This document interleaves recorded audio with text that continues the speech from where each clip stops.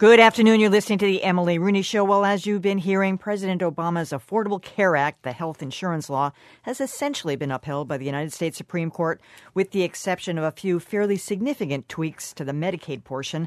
We're going to be looking at the law from all angles today, from how, if at all, it will affect Massachusetts residents, and maybe more importantly, how it will affect the presidential race, as now both the president and Mitt Romney have powerful fodder. Obama can lay claim to a dream come true for Democrats, while Romney can claim he's the guy to get rid of the law. And we'll be hearing from the president in about 10 minutes. But right now, I've got one of the chief architects for the Massachusetts health care law and the Affordable Care Act with me by telephone.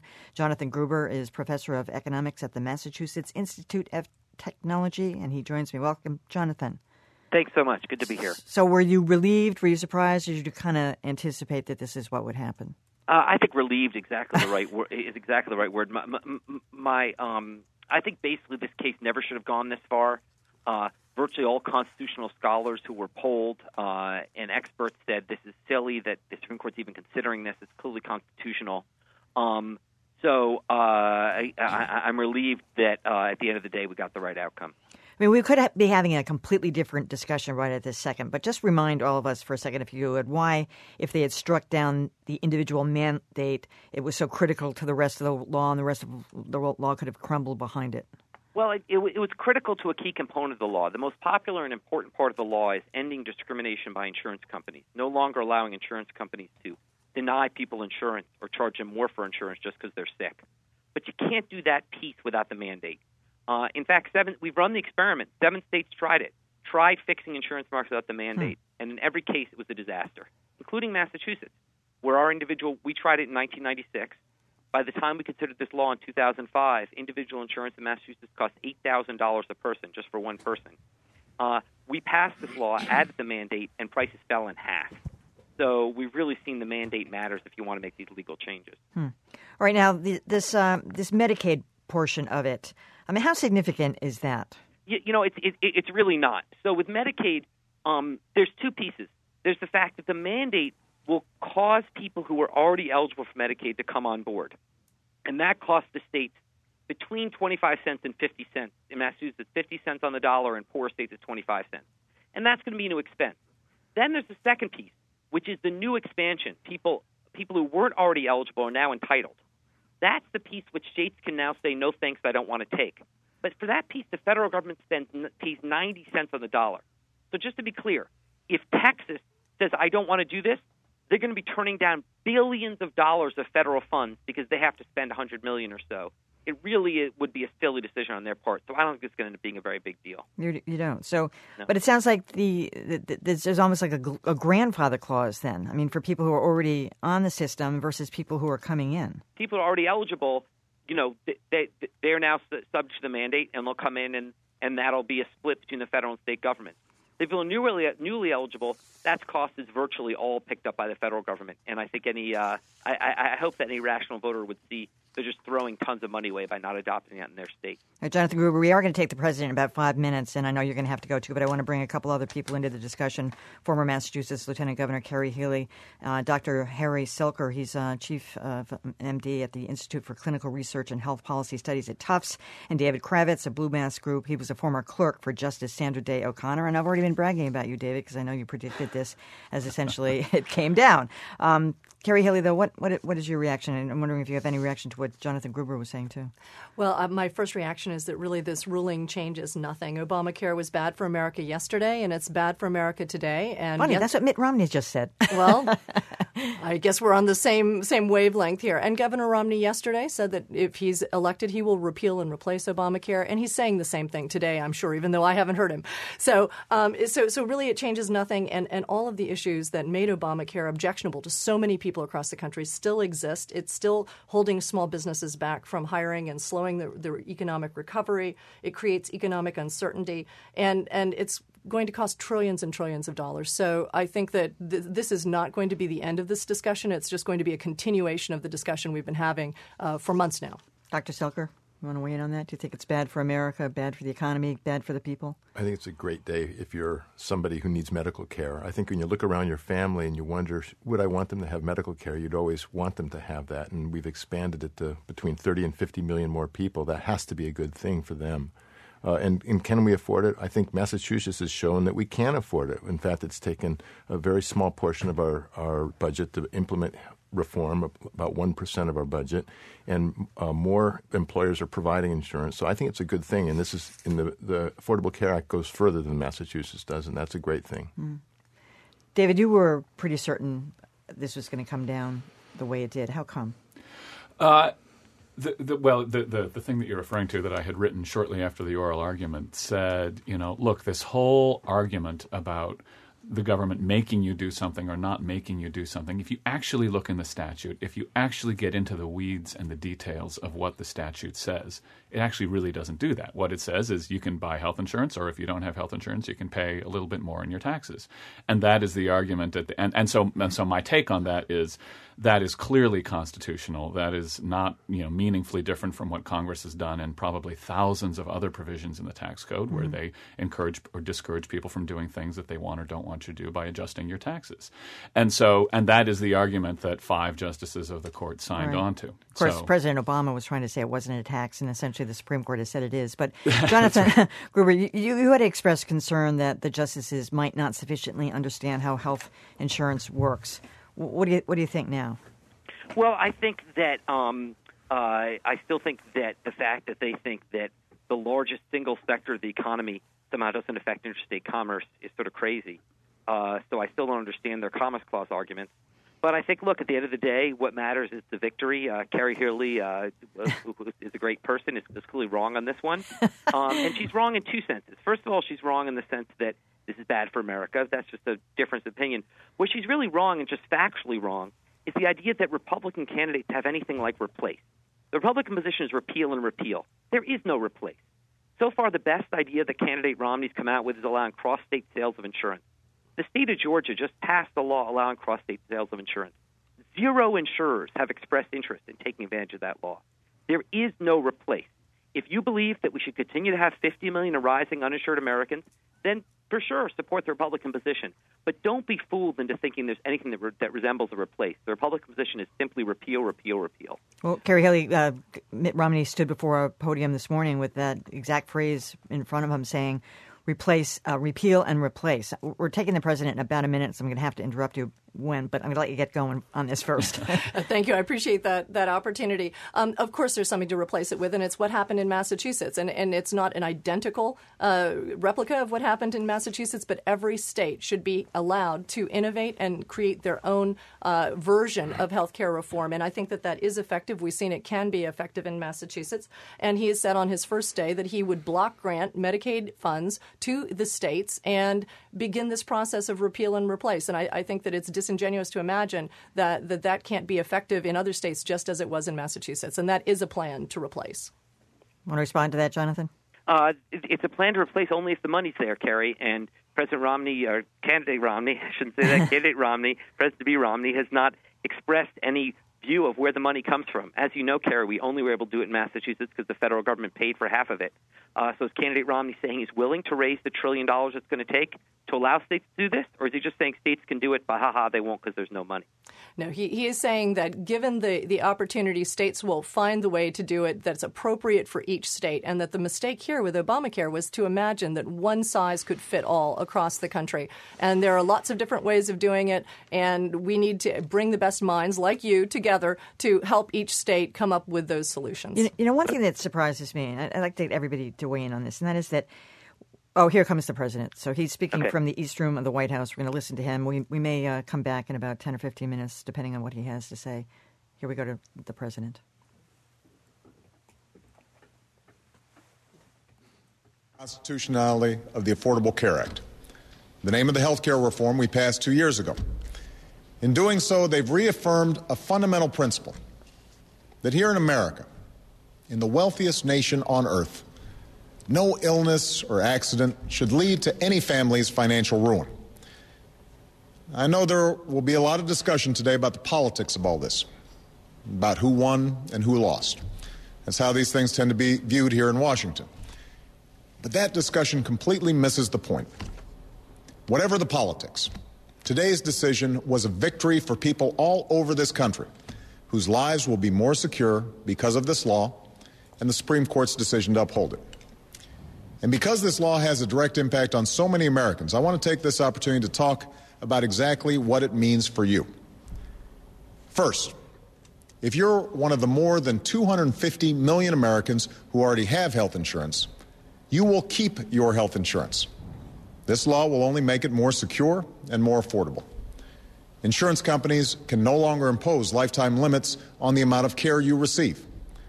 They can no longer discriminate against children with pre-existing conditions. They can no longer drop your coverage if you get sick. They can no longer jack up your premiums without reason.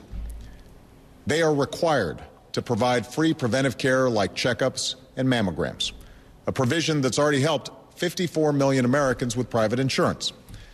And by this August, nearly 13 million of you will receive a rebate from your insurance company because it spent too much on things like administrative costs and CEO bonuses and not enough on your health care. There's more. Because of the Affordable Care Act, young adults under the age of 26 are able to stay on their parents' health care plans, a provision that's already helped 6 million young Americans. And because of the Affordable Care Act, seniors receive a discount on their prescription drugs, a discount that's already saved more than 5 million seniors on Medicare about $600 each. All of this is happening because of the Affordable Care Act. These provisions provide common sense protections for middle-class families, and they enjoy broad popular support. And thanks to today's decision, all of these benefits and protections will continue for Americans who already have health insurance. Now, if you're one of the 30 million Americans who don't yet have health insurance, starting in 2014, this law will offer you an array of quality, affordable private health insurance plans to choose from. Each state will take the lead in designing their own menu of options. And if states can come up with even better ways of covering more people at the same quality and cost, this law allows them to do that too. And I've asked Congress to help speed up that process and give states this flexibility in year one. Once states set up these health insurance marketplaces, known as exchanges, insurance companies will no longer be able to discriminate against any American with a pre-existing health condition. They won't be able to charge you more just because you're a woman. They won't be able to bill you into bankruptcy. If you're sick, you'll finally have the same chance to get quality, affordable health care as everyone else. And if you can't afford the premiums, you'll receive a credit that helps pay for it. Today, the Supreme Court also upheld the principle that people who can afford health insurance should take the responsibility to buy health insurance. This is important for two reasons. First, when uninsured people who can afford coverage get sick and show up at the emergency room for care, the rest of us end up paying for their care in the form of higher premiums. And second, if you ask insurance companies to cover people with pre-existing conditions but don't require people who can afford it to buy their own insurance, some folks might wait until they're sick to buy the care they need, which would also drive up everybody else's premiums. That's why, even though I knew it wouldn't be politically popular and resisted the idea when I ran for this office, we ultimately included a provision in the Affordable Care Act that people who can afford to buy health insurance should take the responsibility to do so. In fact, this idea has enjoyed support from members of both parties, including the current Republican nominee for president. Still, I know the debate over this law has been divisive. I respect the very real concerns that millions of Americans have shared. And I know a lot of coverage through this health care debate has focused on what it means politically. Well, it should be pretty clear by now that I didn't do this because it was good politics. I did it because I believed it was good for the country. I did it because I believed it was good for the American people. You know, there's a framed letter that hangs in my office right now. It was sent to me during the health care debate by a woman named Natoma Canfield. For years and years, Natoma did everything right. She bought health insurance, she paid her premiums on time, but 18 years ago, Natoma was diagnosed with cancer. And even though she'd been cancer-free for more than a decade, her insurance company kept jacking up her rates year after year. And despite her desire to keep her coverage, despite her fears that she would get sick again, she had to surrender her health insurance and was forced to hang her fortunes on chance. I carried Natoma's story with me every day of the fight to pass this law. It reminded me of all the Americans all across the country who have had to worry not only about getting sick, but about the cost of getting well. Natoma is well today, and because of this law, there are other Americans, other sons and daughters, brothers and sisters, fathers and mothers, who will not have to hang their fortunes on chance. These are the Americans for whom we passed this law. The highest court in the land has now spoken. We will continue to implement this law, and we'll work together to improve on it where we can. But what we won't do, what the country can't afford to do, is refight the political battles of 2 years ago or go back to the way things were. With today's announcement, it's time for us to move forward, to implement and, where necessary, improve on this law. And now's the time to keep our focus on the most urgent challenge of our time, putting people back to work, paying down our debt, and building an economy where people can have confidence that if they work hard, they can get ahead. But today, I'm as confident as ever that when we look back 5 years from now, or 10 years from now, or 20 years from now, we'll be better off because we had the courage to pass this law and keep moving forward. Thank you.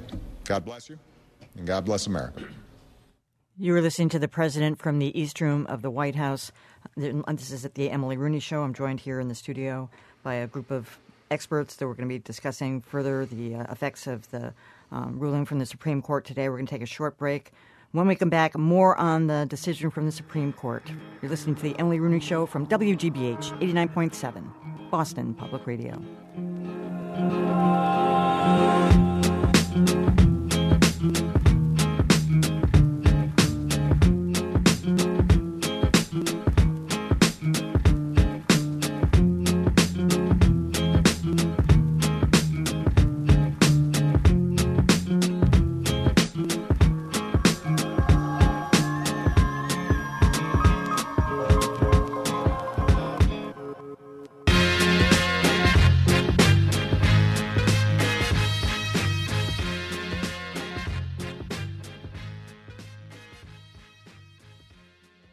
We love our contributors. That means you. And New England Subaru offering the all-wheel drive Outback during the Subaru Summer Event 2012. Love, it's what makes a Subaru a Subaru. Dealer listings and more information available at newenglandsubaru.com. And Skinner, auctioneers and appraisers of antiques and fine art. You might consider auction when downsizing a home or disposing of an estate. 60 auctions annually, 20 collecting categories. Boston and Marlborough. Online at skinnerinc.com. And Miller Systems, designing and delivering websites, intranets, and portals on Microsoft SharePoint. Miller Systems, since 1995. Quality user experiences, technology that's right for the job. millersystems.com/SharePoint. Chef Marcus Samuelsson was born in Ethiopia, raised in Sweden, and now runs one of New York's most celebrated restaurants in Harlem. On the next Fresh Air, he talks about the insults and abuse he faced training in some of Europe's elite restaurants and why it made him a better chef. Marcus Samuelsson's new memoir is called Yes, Chef. Join us. This afternoon at 2, here on 89.7 WGBH.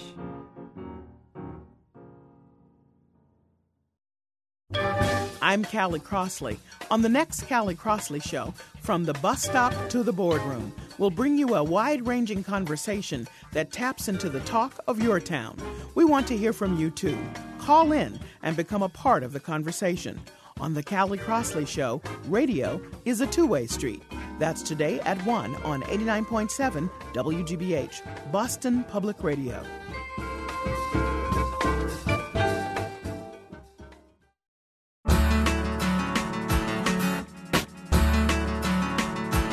You're listening to the Emily Rooney Show. We're talking about the legal and political implications of the Supreme Court ruling on the Affordable Care Act today. I'm joined here in the studio by former Massachusetts Lieutenant Governor, who's now working for the Mitt Romney campaign, Kerry Healey, Dr. Harry Selker, who's a chief medical doctor at the Institute for Clinical Research and Health Policy Studies at Tufts, and David Kravitz with Blue Mask Group, who was also a former clerk for Justice Sandra Day O'Connor. One of the things that I really want to try to get to the bottom of it, because we were just listening to President Obama take off all the very positive things that he sees in the bill. You know, the coverage, you can't deny people coverage because they have a pre-existing condition. You can't jack up premiums or cancel a policy just because somebody's sick. They're required to pay for basic services like mammograms. They're going to get these rebates from insurance companies. It's going to give you a discount on drugs for seniors. Still, this policy, while people it's going to ask you, Dr. Selker, first, it's not really popular with most Americans. Forget Democrats, Republicans. Most Americans don't like it. Why? Do they don't get it, or do they just don't want the government intruding in their lives? To be honest, I don't understand it. I think as I said earlier, when you think of my family, and I think about whether I would want them to have health care, yes or no, it's pretty obvious. And when I think of our nation, obviously being one of the last countries to have, universal access essentially to health care, it's an embarrassment that we didn't have it before. So it is hard for me to understand why that would be. It's also hard for me to understand, as was said earlier, why a state would turn down 90% of coverage for people who otherwise would have trouble getting health care. So I don't understand why. Of course, a lot of these provisions haven't gone into effect yet, and people's attitudes may change. I think that's right, and I think that's a big part of why when you look at polling numbers, it does come off as not popular, because basically most Americans have not yet seen much in the way of benefit from this law. Mm-hmm. What they have heard is a lot of chatter. I don't understand why they're so wedded to their insurance company, which are basically, it's legalized theft. I never understand why anybody cares about their insurance company. Car, health, home. It's like, you right. just write the checks, and if you ever put in for something, they jack it up and make you pay for it twice. Well, I don't think it's that people love their insurance companies. I think it's that people are scared of not having health insurance. I mean, that's really, the big issue here is that most people want health insurance, and that's and so some of the problems that you're talking about are precisely the problems that are addressed by this law, but not yet, because a lot of those provisions, again, have not gone into effect and won't go into effect until 2014, when the so-called individual mandate, which we may have to now come up with a different name for, also takes effect. Yes, exactly, right. I'm sure Mitt Romney will be calling it a tax. It's already happening. Yeah. It's already. But so I think that's part of it. And honestly, I think that some of the blame falls on the White House. I think they have basically not mounted an effective communication strategy around why Americans should like the health care law. And it's too long. It's too onerous. You can't read through it. And so they're trying to remedy that now with things like what we just heard from the president. And if you go to BarackObama.com, there's a whole page on why the Health Care Act is good for you and all that sort of thing. But they should have been doing this 2 years ago. Mm-hmm. And so it's a combination, I'd say, of the fact that a lot of the good stuff isn't here yet with a communications failure. You probably have a different take on it, Kerry Healey. Yeah, I just think that voters aren't stupid. When they listen to a list, this incredible long enumeration of things that they're going to get for free, they know that they're not free. There's nothing free coming from the government. Someone is paying for it, and that's the taxpayers. And they know that for everything they're hearing, they can hear their taxes going up. They can hear that trillions and trillions of extra dollars that are going to be required by the federal government in order to implement this plan. And while all those things sound desirable and good, they do not require a federal government to achieve them. And one of the mistakes, I think, in this debate is to characterize the folks who oppose Obamacare as people who don't want people to have insurance, or to suggest that they somehow care less about people who are in very difficult circumstances due to, for example, pre-existing conditions. Obviously, Governor Romney cares deeply about these issues, or else he wouldn't have undertaken the massive effort to accomplish healthcare reform in Massachusetts. He thinks that it's extremely important that the people of America have health care insurance, and that it's portable, and that you can have more choice, and that those markets are competitive so that the cost goes down.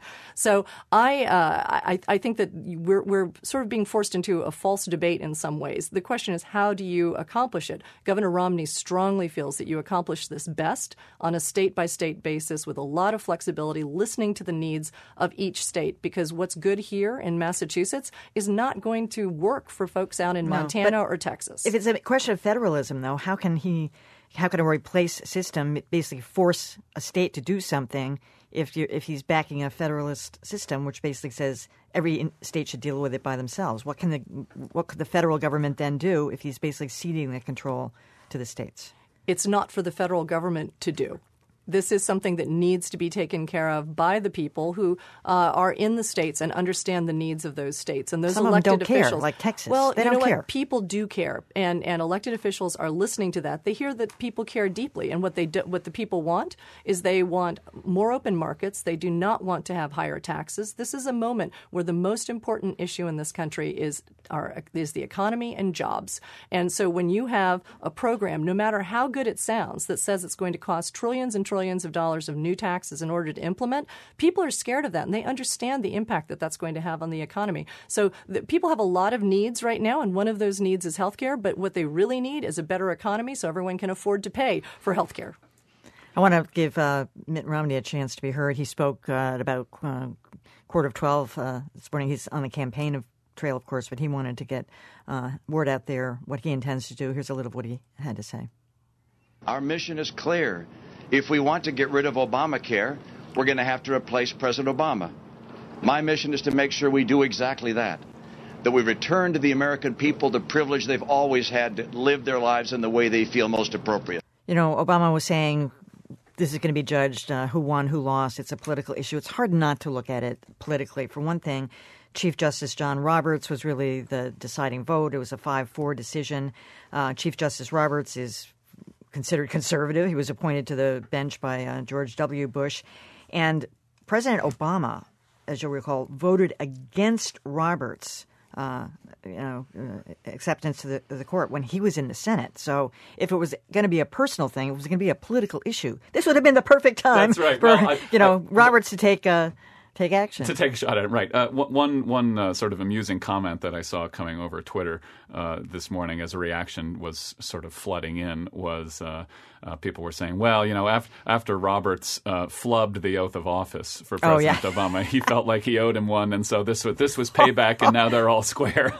But the question of the lineup, if I can sort of become a Supreme Court wonk for a minute, the question of the lineup on this decision it's very, very interesting one. It's one that very, very few people had predicted. And just to sort of do a brief summary, if I can, there were the big argument, and what a lot of people thought was going to decide this case was whether the clause of the Constitution that allows the federal government to regulate interstate commerce, whether that authority, which has expanded substantially over the years, whether that was enough to require people to purchase health insurance. 5 justices of the court, the 4 dissenters and Chief Justice Roberts, went out of their way at length to say, no, it does not. And so we actually have, so the healthcare issue is obviously very important, but we also have in this opinion an extremely important ruling, essentially. I mean, it's not quite a ruling, but it's effectively a ruling on the scope of federal power. The dimensions of that opinion have not yet been fully appreciated and fully dissected. But then we have what was kind of the surprise, where Roberts then pivots and he agrees with the 4 so-called liberals on the court, and he says, okay, the Commerce Clause isn't good enough. What about this backup argument that the government included in its brief almost as an afterthought that said, well, if you don't uphold it on the Commerce Clause, we also think you can uphold it on the taxing power. Mm-hmm. And that's the lineup on which the court rules 5-4 that the mandate, the so-called mandate, can be upheld on the ground that it's not really a mandate at all. All it does is it says you have a choice. You can carry health insurance, or if you don't want to carry health insurance for whatever reason, you can see your taxes go up a little bit. And in that respect, and the Chief Justice actually cites some of these examples in his opinion, he says it's not really any different from the home mortgage deduction, from the tax credit that you get for replacing your windows with energy efficient efficient windows and the tax credit that you get for buying a hybrid car and so forth. It's just Congress creating incentives via the tax code to engage or not engage in certain behavior. That's what they've done here. And so that's where we get the lineup. There's this additional question of the Medicare expansion, which we've heard about a little bit. And that's the provision that Professor Gruber talked a little bit about, where there's this enormous expansion of I think I said Medicare, but it's Medicaid. Yeah, I always get the two confused anyway. The enormous expansion of the Medicaid program to wide categories of people that are not presently covered under Medicaid but now will be, and the federal government requires the states to adjust their eligibility guidelines and will pay 90% of the cost of doing so. The condition in the bill was that you either accept the Medicaid expansion and you take the 90%, or you're out of the Medicaid program completely.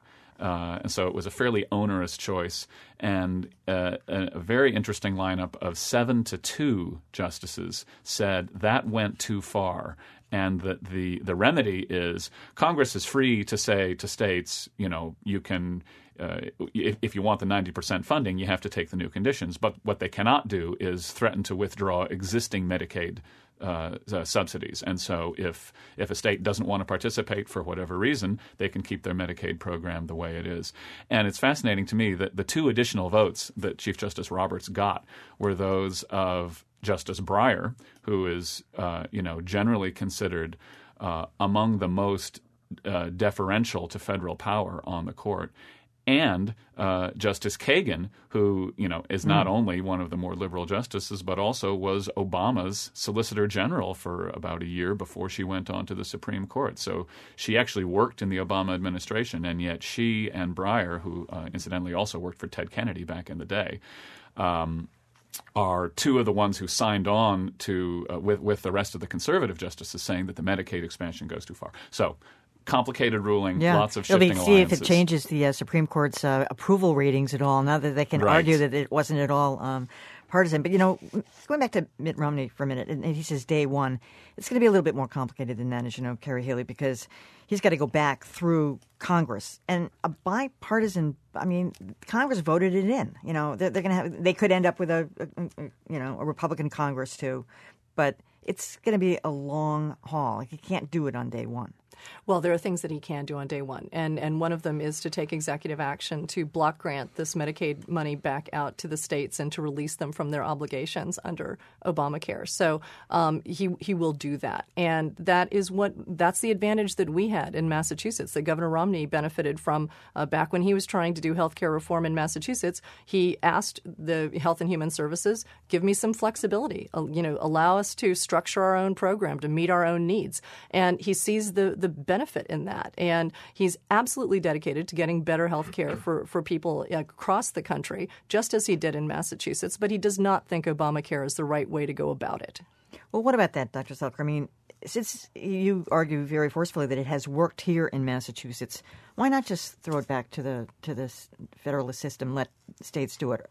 Or do you look at it realistically and think, states like Idaho and Texas are never going to do that?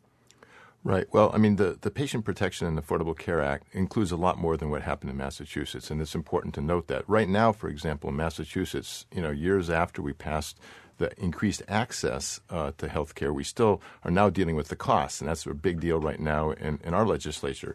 The Affordable Care Act obviously takes that on as a separate thing at its inception. So not only does it protect the patient, and part of that is making it affordable, it also protects the United States. It recognizes that we have a budget problem. So whereas we have a cost problem here in Massachusetts in follow-up to that reform, the Affordable Care Act was obviously by the nonpartisan Congressional Budget Office scored as saving money for the nation, not costing extra money. And that's an important thing. And then the last thing that it did in the Affordable Care Act is it has a self-sustaining improvement cycle in it. So one of the things I worked on in crafting the healthcare legislation was the research section of it, which is comparative effectiveness research, and also the Medicare innovation centers. And this allows us to learn what are the best strategies for care, the most effective treatments, and if they are the same cost or one is different, then you can take that into consideration. Also, the Medicare Innovation Center allows for innovations in care delivery. None of that was included in the Massachusetts thing, the changing of care delivery. And this allows for innovations to be tested and then put into actual practice. So it's much more extensive than the Massachusetts one. And I don't think there's many states, even one as aggressive and successful as Massachusetts, that could take it on. So if the states don't expand the Medicaid, as we were just talking about, as the Supreme Court now allows, how is it going to affect the issue of sort of the broadest possible coverage? I mean, that's part of the idea behind the Affordable Care Act, to get the broadest possible coverage. But if individual states opt out of that Medicaid portion of it, you could be losing the exact same people that the president was intending to get. Right. That's the part I don't understand. It strikes me as citizens of this nation, the idea that we wouldn't look for a way to help the poorest of us get access to care. I can't imagine a state making that decision, but apparently 26 of them sued to not have to do that, which is remarkable in my mind. I as a citizen, can't understand that. Go ahead. If I can jump in here briefly. It's an Go expansion of Medicaid. Medicaid obviously exists in all of those states. And the question is, can states afford expansions at this moment? And most states across the country are seeing their revenues drop, not increase.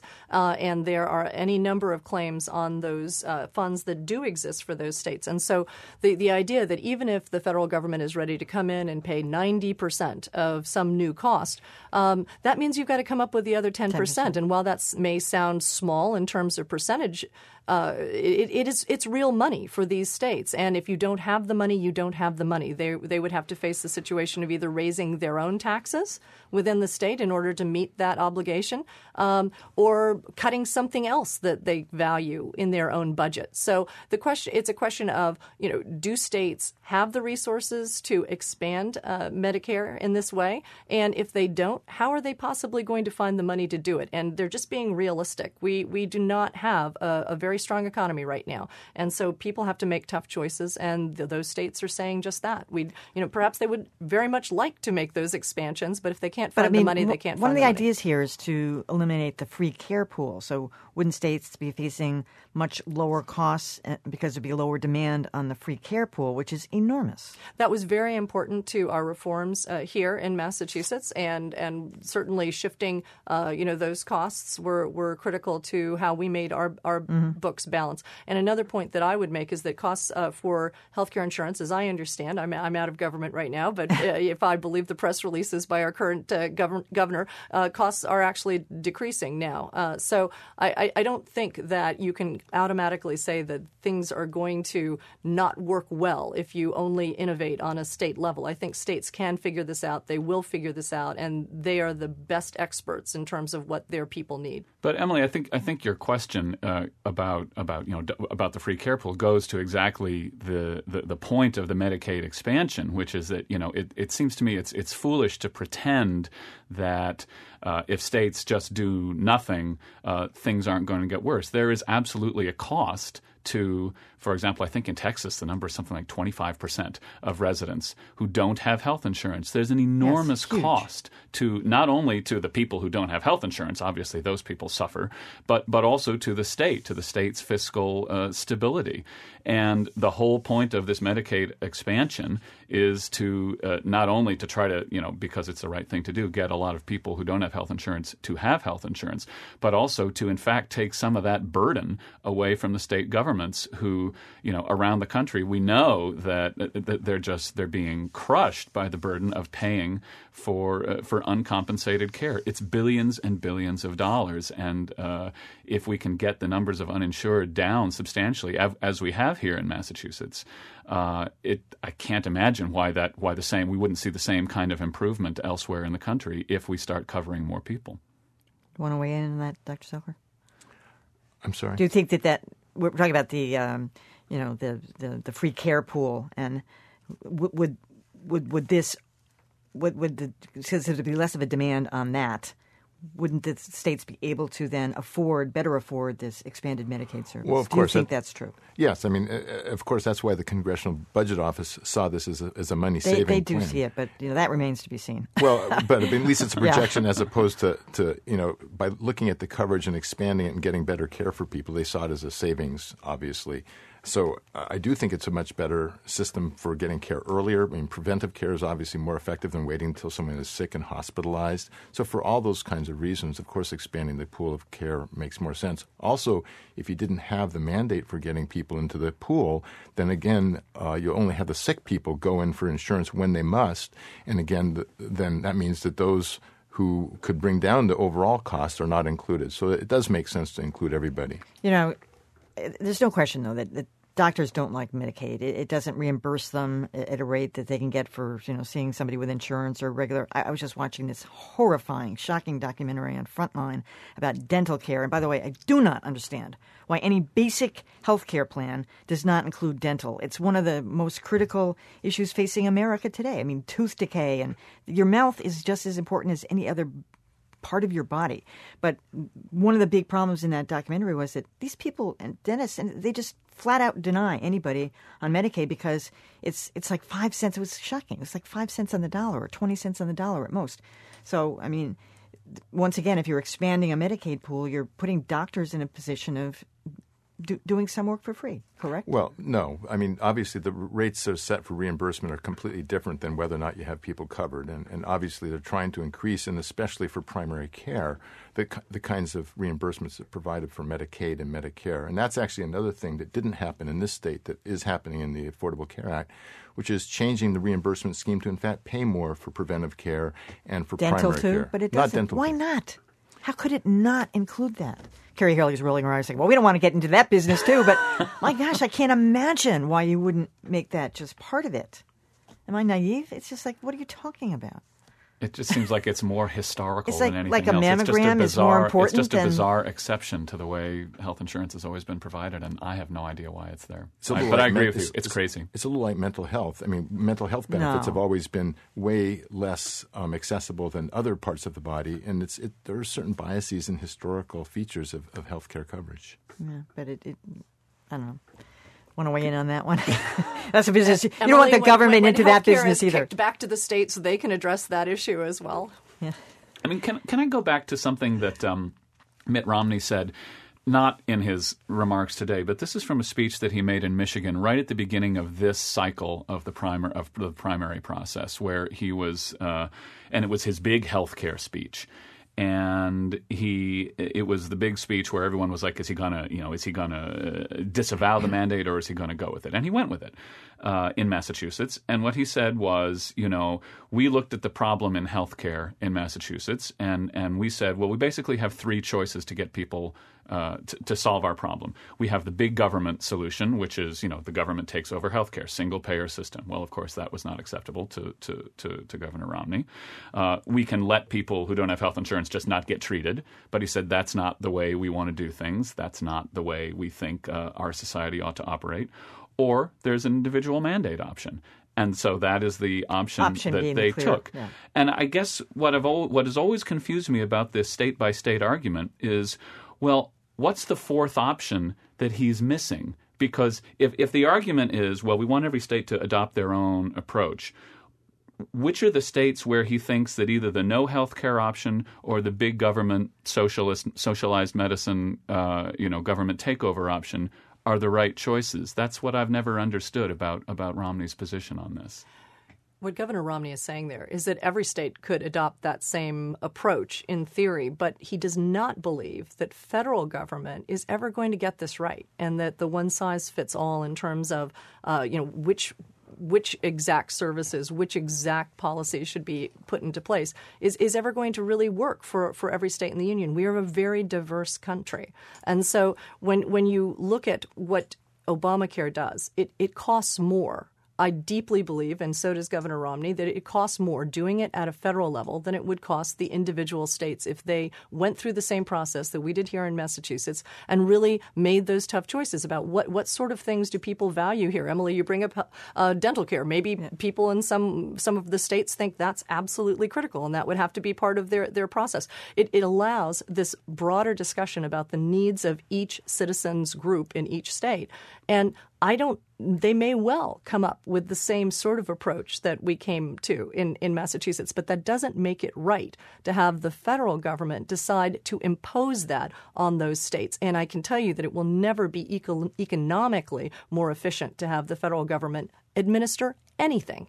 So that's true. Well, actually, that's not true. If you look at the administrative costs of Medicare, which is a national health insurance program, it's 13%, which is about half of 13% of what? Of the overall costs for administrative costs, as opposed to twice that for private insurance. So actually, that's kind of a canard, that the idea that the federal government can't administer this. It's just not consistent with the facts. But the insurance companies are in the business. They're profit making. They're in the business of making not money. all of them. The ones in this state are Don't not even for start profit. with that. Well, they claim to be not for profit. Okay. Well, good point. All the more reason to have the government they're do it, for perhaps. profit. Yeah. But regardless, I mean, the point stands that the administrative costs of private insurance, whether it's profit, nonprofit, or structured in some other way, are consistently much higher than the Medicare program. Yeah. And this goes back to basic questions about: do you think that more government is better? Do you think that that portion of our economy, do you think a sixth of our economy should be run by the federal government, or do you think that it should be more fragmented? Do you think you should be encouraging competition in private sector healthcare insurers? And that's where Republicans and I think many people in the country actually come down. But that's a philosophical thing. The facts are that it's not more expensive to run it by the government. I mean, that's just the facts. So we should stick that philosophically there's a disagreement. But people want choice. People will always want choice. And who's to say that the government is providing the best option for everyone? But again, I mean, no one is talking about a Medicare for all system right at the moment. There are lots of people who think maybe we should be, but we're not. What we're talking about with this healthcare law is one that basically locks in, for better or for worse, the private insurance system that we currently have in this country. And so the point about administrative costs is simply to say that the facts on the ground are that actually the federal government does a pretty good job when it comes to keeping administrative costs down. But if someone chooses to go to a private insurer that charges more, that has higher administrative costs, they remain absolutely free to do so under the law that was upheld today. Talking to David Kravitz from Blue Mass Group, who is also a clerk for former Justice, Sandra Day O'Connor, Dr. Harry Selker from Tufts Medical Center, and Kerry Healey, who's a former Massachusetts Lieutenant Governor and is now working for the Mitt Romney campaign. Is there anything, Dr. Selker, or anybody can see in this law that's going to have any impact whatsoever on Massachusetts, including the Medicaid aspect? Well, yes. I mean, as I mentioned, whilst the Massachusetts law increased access, and now we're dealing with cost, it didn't do that much for reforming the care delivery system and also including improvements in care as part of the intrinsic cycle where the public benefits from research. So what really will help us all is, for example, there'll be changes in primary care. As you know, in Massachusetts, with more access, it's harder and harder for people to find a primary care doctor and one who's paid sufficiently to actually be able to spend time. The ACA, the Affordable Care Act, allows for higher reimbursement for primary care. It gives incentives for people going into primary care. It also allows for improvement in care delivery and, of course, incorporation of good research into improvement of that care. Yeah. Also, in terms of impact on Massachusetts, it's instructive to look at the dissenting opinion so that we can see what did not happen today. The dissenters, the four conservative justices, would have said not only is the mandate unconstitutional, but then they would have thrown out the entire law, lock, stock, and barrel, saving none of it. And so all of the provisions that frankly do not seem at first glance to be particularly closely related to this question of the individual mandate that were just mentioned, those would all be gone. And also the Medicaid expansion would be gone had the dissenters' view held sway. So what we know is that all of those things, which, hopefully as they lead to improved practices across the healthcare industry, hopefully those will help Massachusetts. Those will go forward. If any of you think that this individual mandate has maybe created an incentive for employers to stop offering insurance, just knock yourselves out. Go out and, if you don't want to get your own insurance, then pay the fine and leave us out of this. But the facts in Massachusetts are, with healthcare reform being put in place with mandate, in fact, employers are insuring more, not less. But will that change is what I'm getting at. I've never understood that argument. I've never understood the argument that this will encourage employers to drop insurance. First of all, I think... Well, why should they be in that business at all anyway? Well, that's a separate argument. And that is the argument for nationalized health care. Yeah. And honestly, you have to have a job to have insurance? I've never understood why business, which pays the lion's share of premiums. I mean, typically a business pays 70 or 80 or 90% of your health insurance premiums. They're spending a phenomenal amount of money paying it over to the health insurance industry. I have never understood why they don't come out and say, please for the love of God, take this burden off of us. It's not right. Because if you don't have the right kind of job, you automatically don't have health But that's insurance. A conversation for a different day. But what I do not understand is why the mandate would affect a business's decision to offer or not offer health insurance. First of all, the competitive pressures to offer health insurance in a lot of industries are phenomenal. And if a business says, well, we're not offering health care anymore, no one's going to want to work there. And secondly, businesses have always had the ability to not offer health insurance as a benefit. And you're lots a freelancer. Of them don't. Exactly. Yeah, exactly. And so I don't see why this changes that in the slightest. Yeah, the most important impact of Obamacare on on employers is on job creation. They have to look at that marginal cost in terms of healthcare cost of employing that new employee. And across the country, Governor Romney has been hearing at every stop that small businesses are very, very hesitant to start employing more people because of the uncertainty created by Obamacare and those costs. They just don't know what precisely it's going to cost them in terms of medical care, and so they don't want to hire more people. Not in full-time positions, but they hire them in part-time and this is bad for our economy. We need those small businesses to start expanding and to have confidence and to have certainty about the future. But of course that's always been true because there's never been anything approaching certainty in terms of what's going to happen to your health insurance premiums next year. We saw it here before the health care law was passed. We saw it since the health care.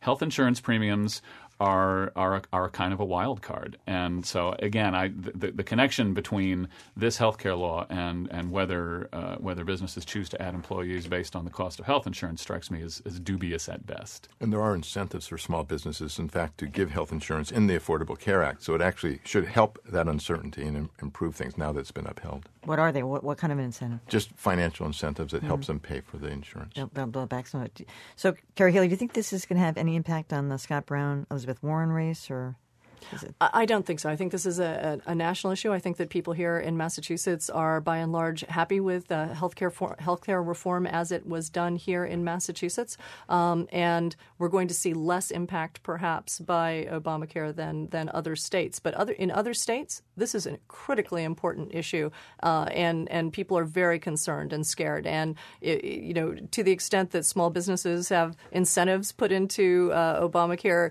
that information is not widely appreciated, and furthermore, they don't believe it. They believe that the tax burden from this is going to crush them. All right.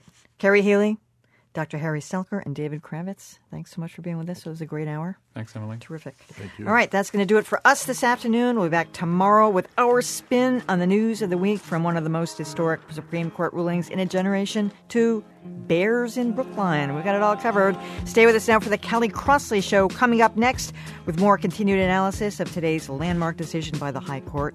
And tonight on my television show, Greater Boston, Kerry Healey will be back. We'll be hearing more. That's tonight at 7 on Channel 2. The Emily Rooney Show is a production of WGBH Radio. On the web at WGBH.org, Boston Public Radio. I'm Emily Rooney. Have a great afternoon.